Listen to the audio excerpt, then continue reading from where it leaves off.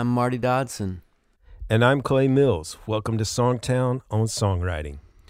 We've got a very special guest today, Bill Anderson, Hall of Fame songwriter, who has had songs recorded in an amazing number of decades. He will tell you the answer to that in the interview.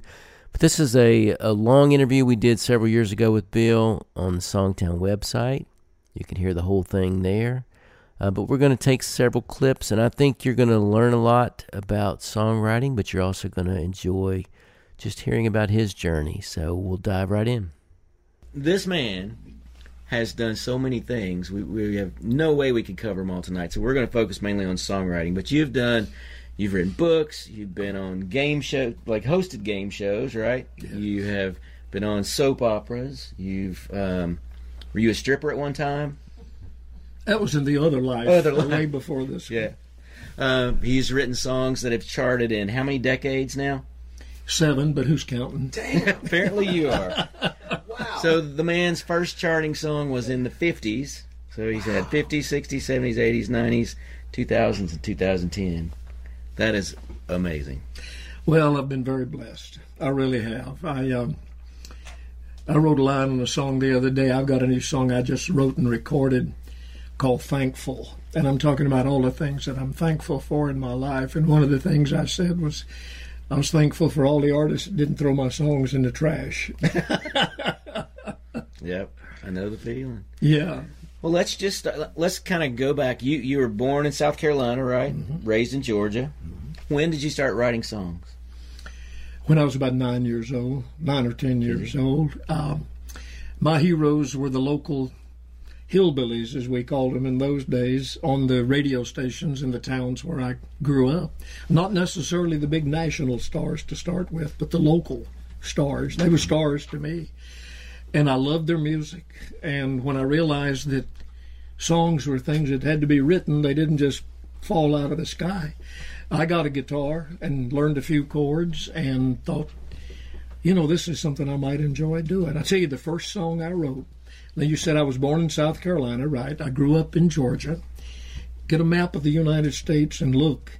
I had never been west of a little town called Carrollton, Georgia, which is right on the Georgia-Alabama line. I had never been even as far west as Alabama.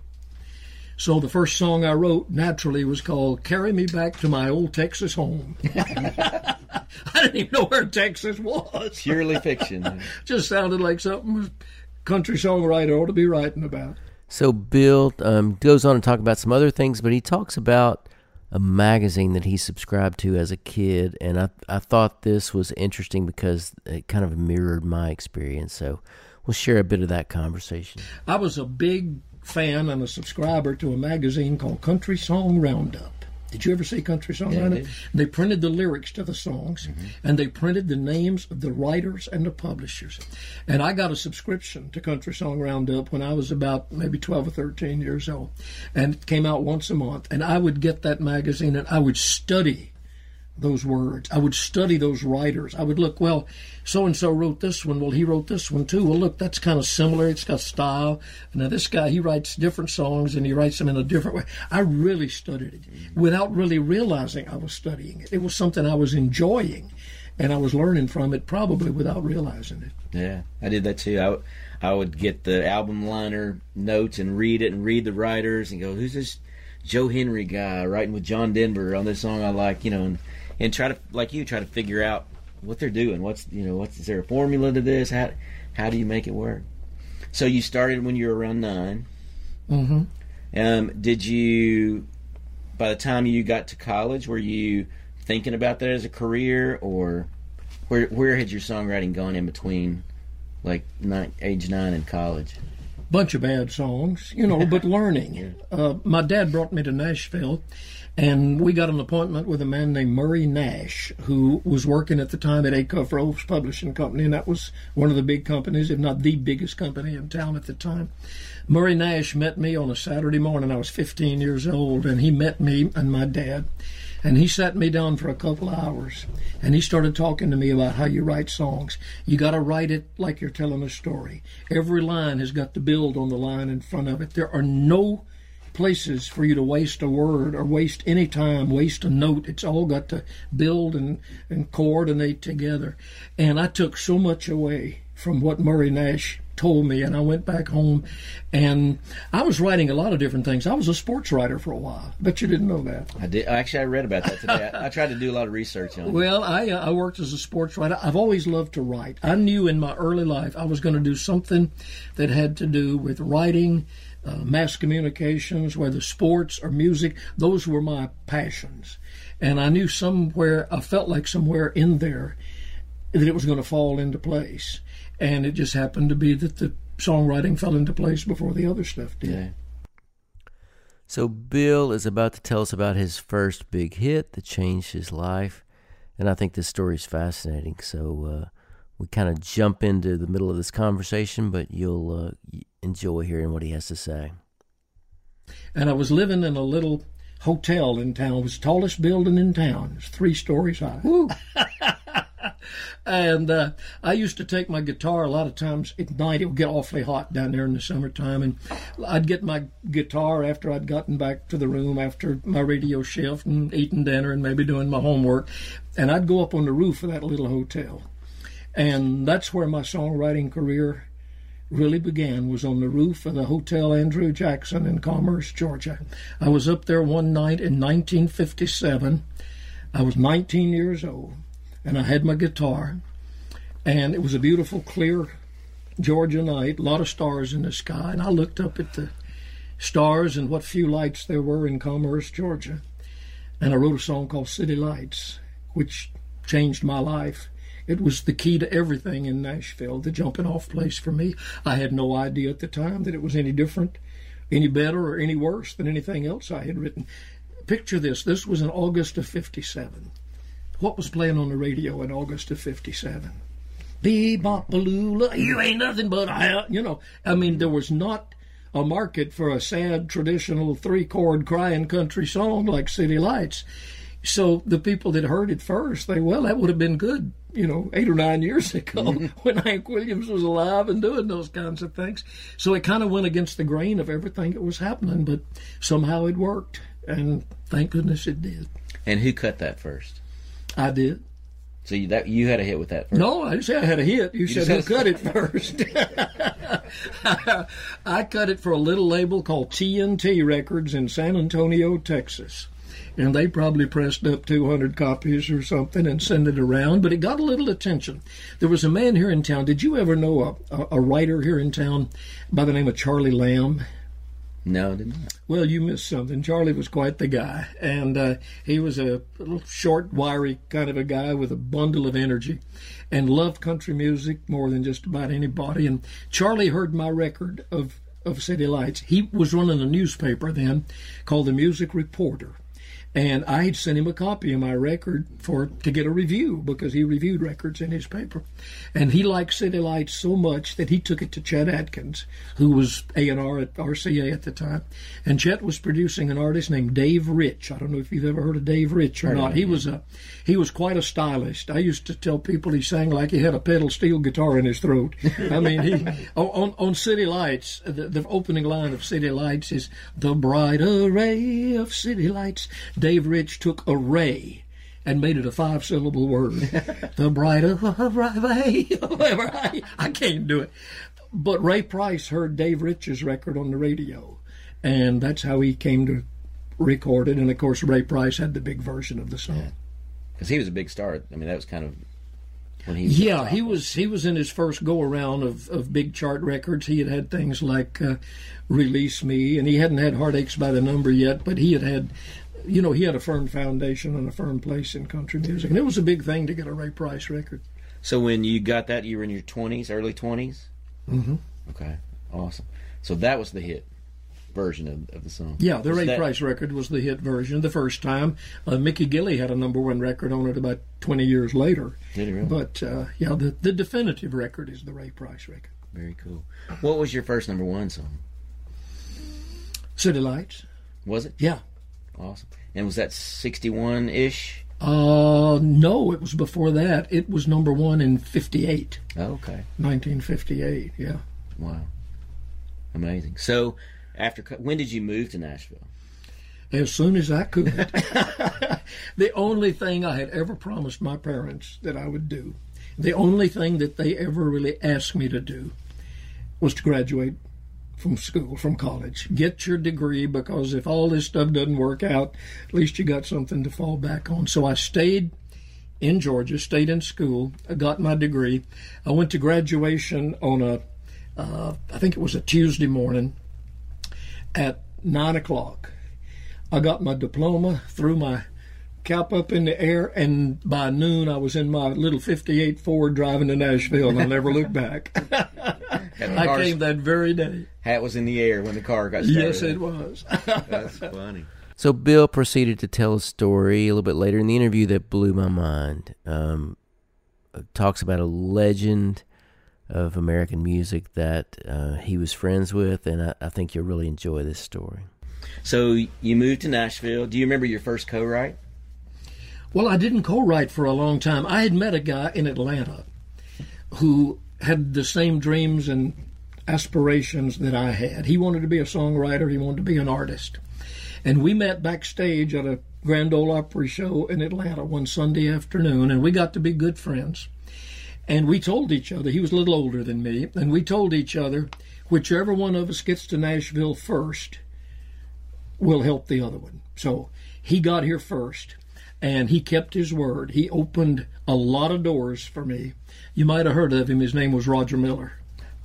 I think I've heard of that guy. Yeah, bless his heart, one of the dearest friends I've ever had. And he came here and got a publishing contract with Buddy Killen at Tree Publishing. And he introduced me to Buddy. Buddy became my first publisher here in Nashville. Buddy was responsible for Owen Bradley listening to me and signing me to Decca Records. And Roger and I toured together, had wonderful times, and it was just it couldn't have followed the path any better, because we said that's what we were going to do. And I would have done that for him if I had gotten here first. Mm-hmm. But he got here before I did. Wow. So was he, when you guys met, was he already doing some of those songs that he became famous for? He could have been. Roger was not somebody that just created that image and that talent as he went along. When Roger was in the Army when I met him. Actually, he was stationed in Atlanta, and he had that off the wall sense of humor from the very get-go, which is one of the things that really attracted us together, because I had kind of a warped sense of humor too, and he wasn't writing "Dang Me" and "Chug-a-Lug" and "Doo-ba-ba-doo-ba," but he had that little edge to him. And once he did start writing that, I'd look back and say, oh, it was inevitable he was going to do that, because the seeds were there. Yeah. That's a neat story. What a mind he had. Tell them the story you told me about him growing up in East Texas or West Texas. He grew up in West Texas. He was from, he was from a little town called Eric, Oklahoma, was his hometown, but he was kind of shuffled around to various family members as he was growing up, and he lived a long time around Shamrock, Texas, in West Texas.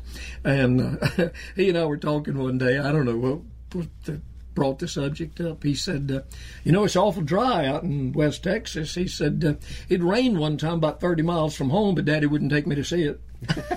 That's hilarious. Didn't he also talk about paving the family farm? Oh yeah, he said if I ever make any money in the music business, I'm gonna go home and pave the farm.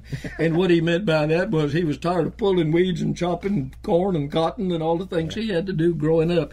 So he was just gonna go home and just pave the whole farm. Yeah, he's the one that said one time, and I stole this in one of the songs I wrote not long ago.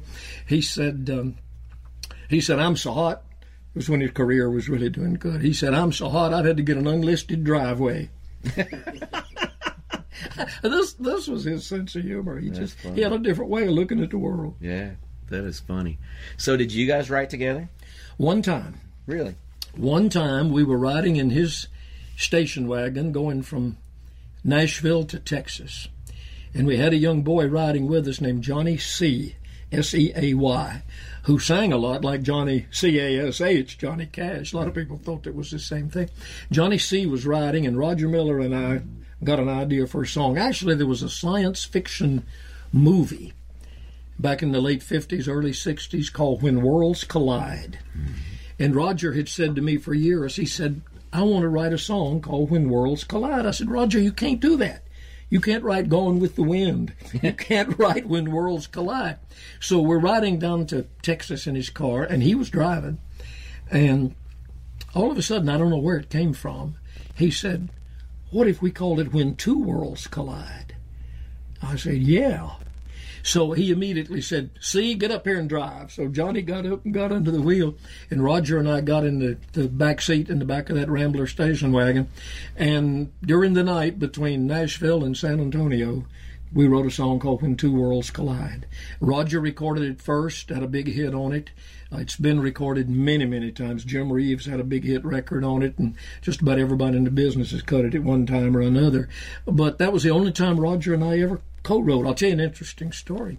In those days, now this is hard for people today to understand. They're watching this thing on a computer or an iCloud or whatever we're floating around up there on. We didn't even have in those days, not only do we not have a cell phone or anything, we didn't even have a little portable tape recorder. When Roger and I wrote that song, we had no way of putting it down on tape to remember it. So we decided we're going to stay awake all night. We're not going to go to sleep, because if we go to sleep, we're going to forget the song. So I'd sing it once, and then he'd sing it once. I'd say by 3 in the morning, our eyeballs were done on our cheek. We're still singing that song. By the time we got to Texas and got a disc jockey to come over to the hotel and bring a tape recorder, we were both so sick of that song we never wanted to hear it again. That's hilarious. Those were fun times. I wouldn't take anything for those times. There's not enough money in the world to buy those memories. Yeah. So next I asked Bill why he thought his songs had such longevity and why he thought he had had such a long, successful career as a songwriter. And I think you'll find his answer really interesting and informative. Well, I've been very blessed. I'll start by saying that. Very blessed with the songs, with the opportunities that I've had. I don't know that I've done anything any different from what Harlan Howard did or Hank Cochran did or Roger Miller did, and they had long careers. I guess when I came to Nashville, got in that car that day and started driving up here after graduation, I didn't have it in my mind that I was just going to come up here and stay for 3 or 4 years and go back home and get a real job. I was pretty much determined in my heart that this was going to be my life's work. If the business would accept me, if they would let me make this my life's work, it's what I wanted to do. And I've never gotten tired of it. I told you, I wrote a song this afternoon with 2 friends of mine. I love to write. Even if I never got another song recorded, if nothing ever happened, if I never made another nickel off of it, I'd probably still write. And you would too. You know that. You write because there's just something in you that's just got to come out. That's and right. People get it out in different ways, and you and I get it out by writing songs. Yeah. It's kind of like gas. Sometimes you just can't hold it in. He said that. I didn't. Well, when you go in to craft a song, you told a story about Mark D. Sanders. Tell them what he said to you one day about that.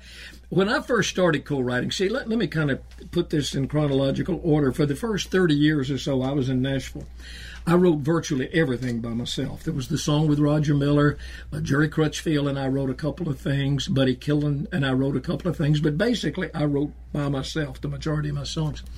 And then I got off hosting game shows and soap operas and all kinds of stuff on television, selling fried chicken around the world at old folks' restaurants and stuff. And I kind of got away from writing. It was in the 80s, and the music was changing. And I thought, well, I'm not sure I know how to change with it. So I didn't write for a while. And then Steve Wariner came along, recorded a song of mine called The Tips of My Fingers that had been a hit 32 years before, and it went to #1. I thought, whoa, wait a minute, maybe I can write that again or something like that. So I started writing again, but I really wanted to get into co-writing because that was the big thing. I didn't know if I could do it or not.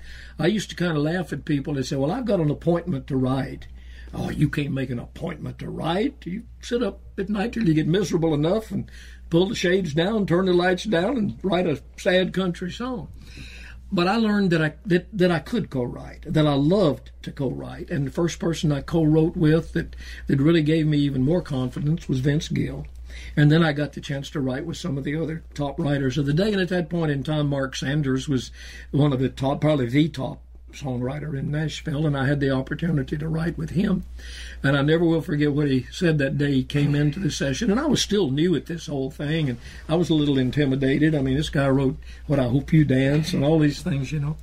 And he came in, he looked at me, and he said, well, you want to write something good we can be proud of, or something stupid we can get recorded? I said, are they exclusive? Can we not write something good we're proud of and still get it recorded? But that was kind of his approach to it, you know. But co-writing is, as you know, and you and I have written some things together. We haven't written our big hit yet, but we will. And it's just something that it's an experience you don't get it anywhere else. I love it. Yeah, I feel like writing a song by myself is work, and co-writing is play. You know, I really never thought of that. Yeah. So what? You know, I think part of the secret maybe to your, I mean, because I've studied some of your, through the process of thinking about interviewing you, I listened to some of your older stuff I had not heard, and you know, I think there is a conversational quality that maybe defies trends. You know, so there's a conversational quality to your songs that just comes across as really real and true. And maybe that's a reason that they can be recorded in multiple decades and 30 years apart. But when you sat down, let's talk about the songs you're proud of. Piece of that. If you went in today and you said, I want to write a song that I can be proud of, what would that be like? What kind of song? Well, I've written some that I'm kind of proud of. Dean Dillon and I wrote a song back about 2002. That Nadine and I didn't know each other. I mean, we knew of each other. We'd met, but we'd never sat down and had a real conversation with each other. A couple of days before we were scheduled to write, Dean called me on the phone. He said, you know, I don't know you very well, and you don't know me. He said, let's meet for breakfast. The morning, we were scheduled to write at 10 o'clock in the morning. He said, let's meet for breakfast about 7:30. I said, 7:30 in the morning? Songwriters don't have that on their clock. Yeah. So I set my clock and went in and met him for breakfast. And we sat there and we talked. And he told me the story of his life. Dean was raised very differently from the way I was. He didn't have a father, didn't know his father, had no relationship with him. I was very close to my father. And we just talked about his life and my life and my life and his life and shared these things. When we got to the office at 10 o'clock to write, the foundation for what we were going to write was already laid in the conversation. And we wrote a song that Kenny Chesney recorded called A Lot of Things Different. Oh, yeah. And that's one of the songs of all the ones I've ever written. That's one of the ones that I'm the proudest of, because it's my life, it's Dean's life, it's our life, and it's our song. So when that day was finished, I didn't know. You never know. You don't know if you've written a hit, and you don't. Sometimes you don't even really care. All you want is just, did I get everything out of that idea that was in there to get out? And I felt like we got everything that there was to get out of that idea. And, you know, time has proved us right. Yeah. So those are special moments when you can do something like that. Like you say, then co-writing becomes fun. Writing by yourself becomes work. Yeah. What about, like, let's say what song in your career would you say you're most proud of? Well, that's probably one of them. Probably is. The songs that you like the best yourself are not always your biggest hits. I don't know anybody hardly whose biggest hit is their favorite song. Yeah. Why? I don't know. A lot of things different I'm proud of. I'm proud of Whiskey Lullaby that I co-wrote with John Randall, particularly in view of the fact that John didn't think it would ever do anything. Really? He just, the night we wrote it, he just kind of fluffed it off in the beginning. I said, we need to do a demo. Nah. You know, he had no faith in that song, and I did. I had faith in it from the very beginning, and I kind of pushed him to make a demo, and finally got him in the studio, and we made the demo, and then, of course, Brad heard it and recorded it with Allison, which is another whole separate story. But I was proud of that song because I knew that John Randall had to dig deep down inside to talk about putting the bottle to his head and pulling the trigger, because he'd been there. He was going through a terrible time in his life, and he opened up and shared that with me the day we went to write that song. You know, you always try to go to a writing session with an idea because you know your co-writer is going to say, okay, what have you got? So you better have something. So I said, I want to write a song called Midnight Cigarette. And he kind of looked at me. I said the idea would be that a relationship just kind of burned out like a cigarette in an ashtray at midnight. Just picture that cigarette sitting there, and it just burns itself out. He said, I like that. And then he picked up the guitar, and he said, well, let me show you something. And he sang, put the bottle to his head and pull the trigger. I forgot all about Midnight Cigarette. And actually, the opening line of Whiskey Lullaby is, she put him out like the burning end of a midnight cigarette, which is where that came from. I wish we had time to just give you the whole interview with Bill because he sang us some songs. He told us some more awesome stories. An incredible story about one of his guitars getting stolen and then returned to him after about 40 years. But you can hear all that on Songtown.com. If you're a Songtown member, you can hear the whole interview. But just an amazing guy. At the time, we recorded that interview several years ago. As I'm recording this, Bill is 83 years old. Still very active as a co-writer. He performs on the Opry and does all that kind of stuff. Just a fascinating guy. So I encourage you to dig in and learn some more about him and his career and his songs because he has written some monsters and he's done it over, I think now he has had songs recorded in 8 decades, which is unbelievable. And so since we went so long, we're not going to have a lesson today. I hope you learned some things from Bill. We are going to leave you with a song. This one's called Barefoot Beauty, written and performed by Songtown member Christine Riding. Hope you will follow us, rate us. We especially love it if you rate us 5, but we also want you just to rate us and give us feedback so we can make the podcast better to meet your needs. And you can find us anywhere you find podcasts. We've just released a new book called Mastering Melody Writing, which you can get on Amazon or BookBaby. We got links in the show notes. So here's the song, and have a great week.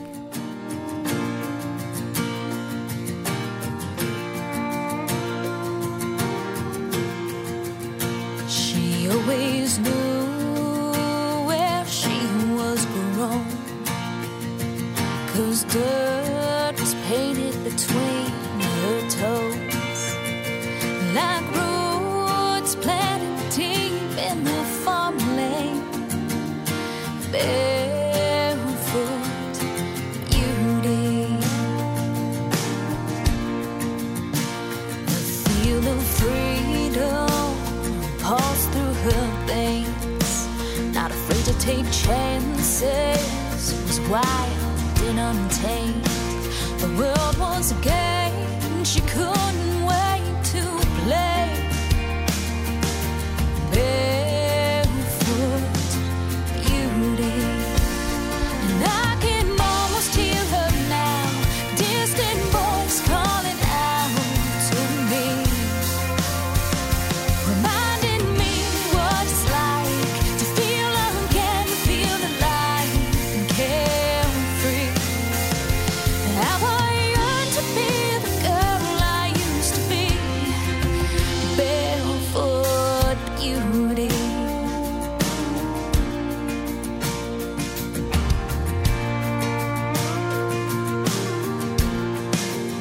Somewhere between whispers, doubts and her lies, lost who I was, just living to survive. I wanna stop the clock, go back and find barefoot beauty. And I can almost hear her now, distant voice calling out to me, reminding me what it's like to feel again, feel alive and carefree. How I yearn to be the girl I used to be. Barefoot beauty.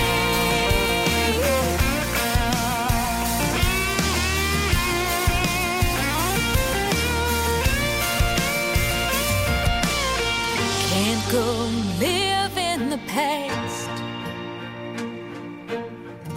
but but I can bring the past back.